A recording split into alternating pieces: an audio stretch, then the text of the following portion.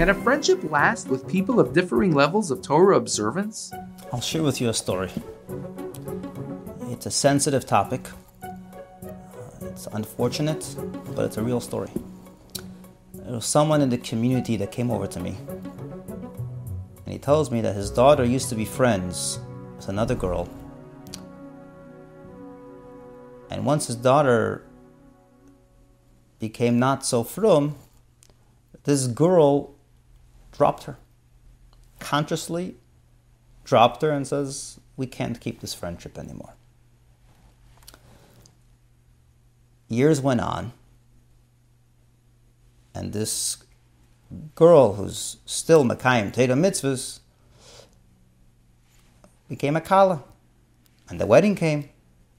And so this individual shares with me his daughter, although she's not currently in the friendship, she felt like she wants to go to the chasana. This is her friend. So she shows up to the chasana. And she goes up to the kala, and the kala is sitting on the kisei hakavod. And the kala turns around and the kala says, we're not friends anymore. Why did you come?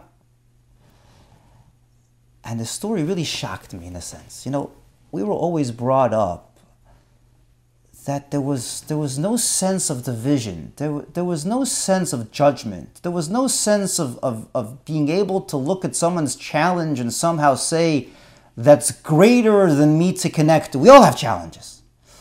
So, and the story brings out the necessity to change that attitude. And I'll share with you another story. There was a Satmar younger man, and he says, how come in your community, in the Lubavitch community, when the youth become not frum, they stay in the community, but in our community, a lot of them go out. They don't stay living in the same community. And as I was talking to him, I said to him, you know what, I want to tell you something. I think here lies the beauty of what really we were taught in Lubavitch.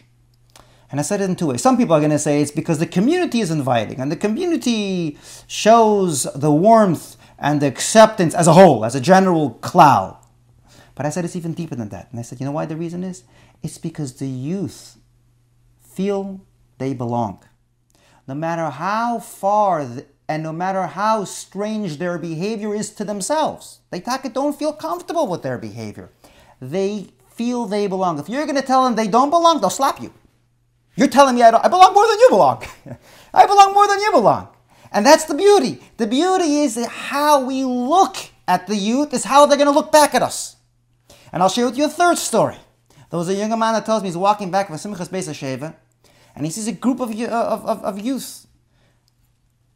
It was after Simchas Beis HaSheva, and the group seemingly was not so strong in their commitment to Torah mitzvahs.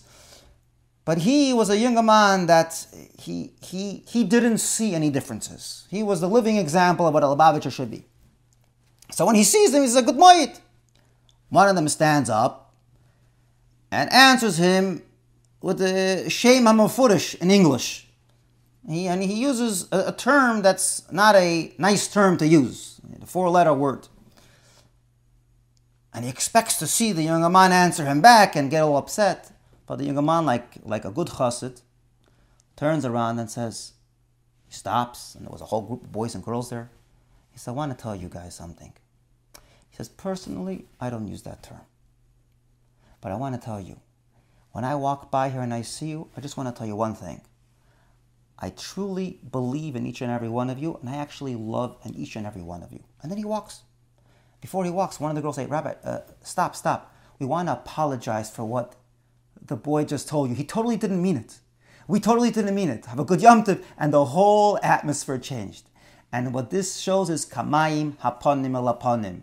Don't blame others for you not being invited to them. We need to blame ourselves. The attitude and face we show to others is the face they will show to us. So let's not say because they're facing a certain challenge, I can't face them.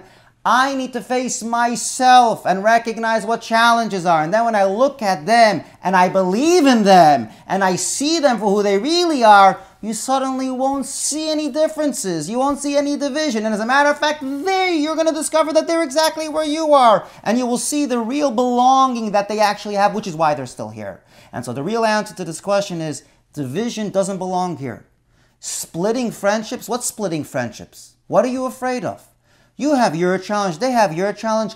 Recognize and believe and see who we really are, and then suddenly you're going to actually see that this friendship that they want to keep is because they actually want to stay there. And you have your challenges, they have your challenges, and the friendship, if anything, will come to a deeper level and not the shallow level we usually have.